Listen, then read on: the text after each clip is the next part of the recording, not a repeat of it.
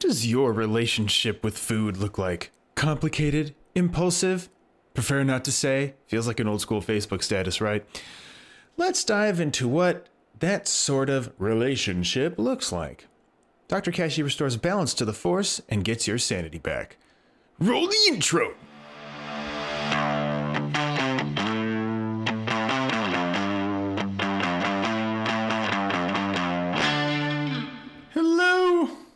Hello, and welcome to Coffee with Kashey. I'm your host, Dr. Trevor Kashey, along with your co-host, Mom Fuel. This is a scary one. I'm interested in seeing how this goes. I have lots of stuff going on technology-wise, so bear with me. This is going to turn out pretty sweet, okay? In today's episode, you are taking a closer look into TKN's SRO model. Before, you learned mostly about the S part, stimuli. And today, you're learning more about the O part, the outcomes. As a bonus, there is a miniature nerd rage, or I guess this is a full-blown nerd rage at this point. There's a nerd rage when the Dr. Kashey will expand on even more in the near future because it warrants more of a discussion, and is taking a critical-ish look and dismantling the concept of your relationship with food. But first, here's what you're learning. Let's see if I can get this to... Ha! Okay, here's what you're learning. Where your belief system comes from and how it works. Here's a fun representation of the SRO model, by the way. Your belief system is responsible for creating constructive and destructive outcomes, which is separate from positive and negative outcomes, by the way. You can have a constructive outcome you can have a negative constructive outcome. You can have a positive constructive outcome. You can have there's the four combinations. That's for another time. Okay. That reminds me, if you're interested in fixing your relationship with food, then send a direct message over so you can claim your spot on the schedule. Anyway, a bit more background for this stuff. The insulting outcomes that you have at O, okay, the SRO model here, stimulus, response, and outcomes. The stimulus and response and outcomes. An insulting response at O fosters an impulsively driven agency transfer phenomenon.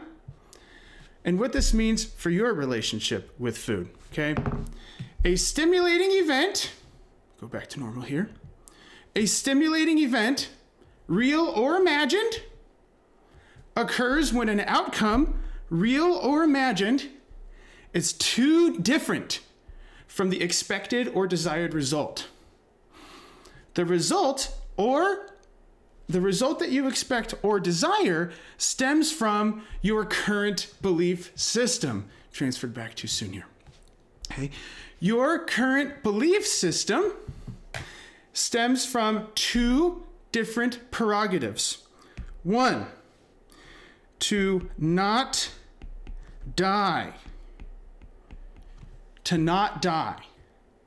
And two, to be happy. And satisfied. Plus satisfied. In other words, to do more than not die, to live.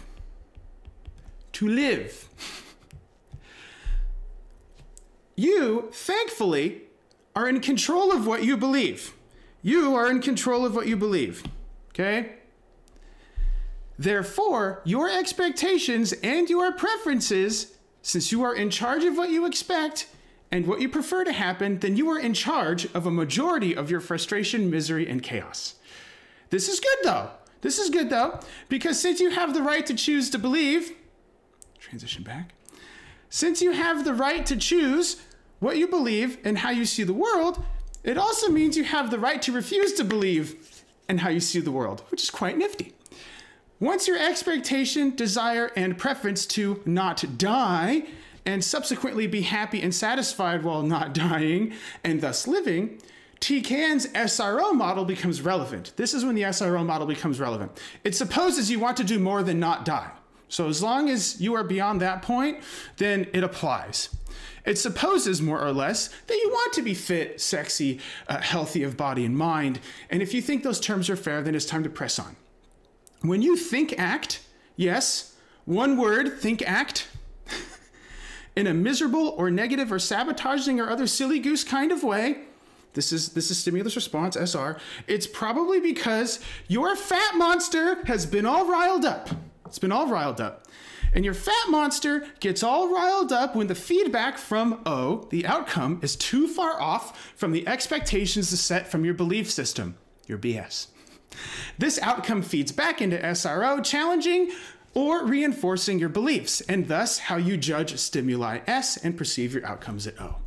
In other words, when your fat monster is all riled up, you think, feel, yes, one word, it's when you're obstructed from your desired outcome.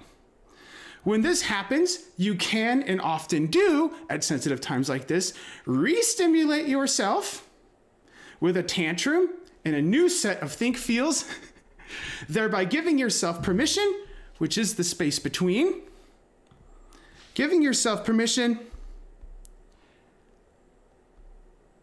to throw a tantrum. Okay? So I'll repeat it one more time. Let me see. When your fat monster is all riled up, you think, feel, yes, one word, here, whoops, yep, that's right. You think, feel, when you're obstructed from your desired outcome, okay? When this happens, you can and do at sensitive times like this, re-stimulate yourself with a new set of think feels, okay? Thereby giving yourself permission in the space between to throw a tantrum, are resulting in a self-sabotaging outcome. Okay? Here are the key players right now. If I have everything in the right spot here? Yes. So here are the key players. Your belief system. Your BS. Okay? You want to not die. You also want to more than not die. You want to be successful, achieve, happy, and satisfied, including approval, status, being fit and sexy, and healthy of body and mind. You have the stimulus, S, mental perceived stimuli, and physical, in reality, if it applies, the stimuli. And O, the outcome, which is mental and physical. You can have a perceived outcome and something that happens in reality. Sometimes those are together and sometimes those are separate, okay? Now to clean this up and summarize a bit, when your belief system dictates that you should be overly frustrated and or you have a twisted sense of fairness and or you're entitled to an ideal outcome and insulted, you sabotage yourself. And it's probably because the outcome here is too far off from the expectations and desires generated from the original stimulus. The expectations and desires are too far off from the original stimulus. Okay, make sure I'm in the right spot here. Think about a time you said something or somebody made you think, feel, or do something that sucked. They looked at you funny while performing and it made you self-conscious. The pizza and ice cream and chocolate made you fat. He cut you off and made you so angry. Being reminded of how bad a shape you're in when you're exercising and it makes you hate yourself. Whenever there's an outcome that's too far away from the belief system, your impulsive type 1 brain kicks on and that fat monster goes beep, boop, beep, boop. Yo, Dr. Kashey, this is whack. The stress makes me so fat, and that, according to my beliefs, also means I should hate myself. Beep, boop, beep, boop, beep, boop. Okay. In other words, there is a so-called loss of agency. There's a loss of agency. Describe this. Everything in frame? Yes. Okay. There's a loss of agency, and this means the responsibility of an outcome is placed somewhere else. on the stimulus. Everybody knows that when they're calm and collected, food is just food. But when a person's distorted thoughts about food, especially in the context of an outcome that is too far out from what their belief system allows, they'll manipulate their belief system such that food becomes a sentient being capable of exerting its will on you. Do you know what that means? It means now you've coerced yourself even into a relationship. And maybe you wondered where the colloquialized term relationship with food came from. This is it.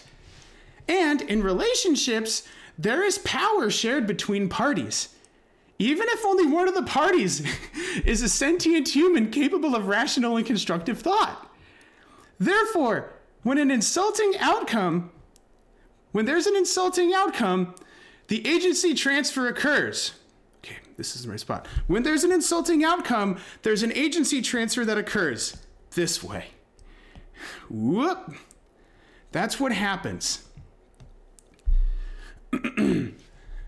The agency transfer occurs, there's a replacement of responsibility, thus creating and reinforcing the distorted belief system, in this case about food, therefore coercing you into this relationship with food.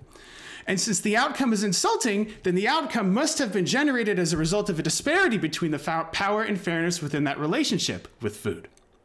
In other words, the distorted belief system reinforces that food has power over you, and that the outcome, therefore, is out of your hands. See, it short circuits this, where the response is gone, and you're just left with stimulus and outcome.